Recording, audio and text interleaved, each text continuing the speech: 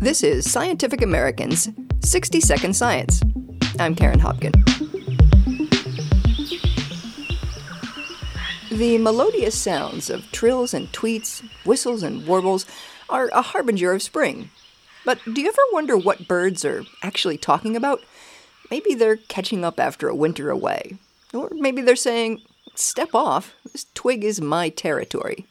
Or maybe they're signaling that there's a predator about, even when there isn't.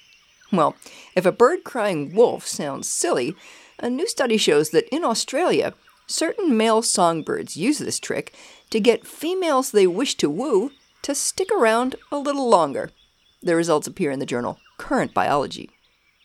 The superb lyrebird, that's spelled L-Y-R-E, is famous for its ability to imitate the calls it hears in its local environment, from the fluid melody of a shrike thrush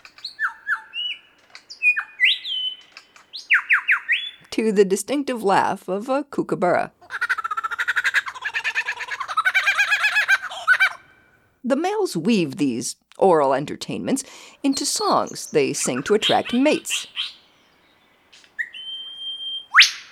What lyrebirds are most well known for in Australia, what we call their recital song, their amazing lyrical, loud song that they sing from the tops of the trees before dawn, throughout the day and even into dusk during the breeding season.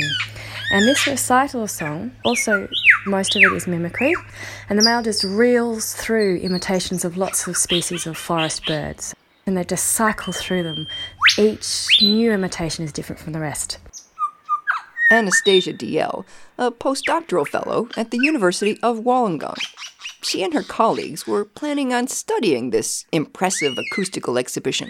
But we soon realised that every now and then, the male lyrebird was producing a completely different kind of mimicry. This alternate routine is trotted out at the very end of the male's elaborate song and dance display. It's sort of buzzy and even somewhat annoying, and it perfectly reproduces the alarm calls made by a mobbing flock of birds that has spotted a predator. They're visually conspicuous, they're acoustically conspicuous, and they're a reliable cue of the presence of a predator in the environment. Even for humans. I use them, mobbing flocks, to try and avoid stepping on snakes while I'm doing my fieldwork in Australia. And a single male lyrebird can reproduce the whole shebang. It's really impressive. The males even manage to imitate the sounds of small birds, the wing beats of small birds as they fly over or at the predator. It's very, very convincing. And what do they hope to achieve with this performance? The clue, DL says, came from determining when they choose to do it. So we found that males didn't produce this mobbing flock mimicry when a real predator was around.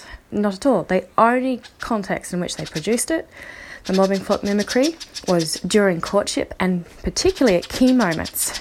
The first is when the male has sung his little heart out, entertaining a female with his elaborate and lyrical ballad, but his potential paramour turns up her nose. And it's the moment she steps off his display platform is when the male switches to his mobbing flock mimicry. A sound that suggests there's a predator nearby, when really, there isn't. So we think this might be a way of the male saying, "Baby, it's dangerous outside, stay here safe with me," and then giving him more opportunity to display his beautiful song and dance prowess. Well, the only other time DL and her colleagues witnessed males pulling this stunt was when they were in the midst of mating. So the whole thing was absolutely bizarre.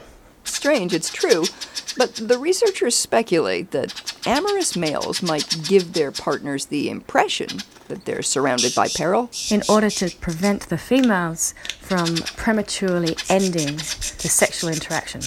Prematurely, that is, from the point of view of the male. Because if the male doesn't deliver what he promised, the female might decide to take an early flight. For Scientific American's 60-Second Science, I'm Karen Hopkin.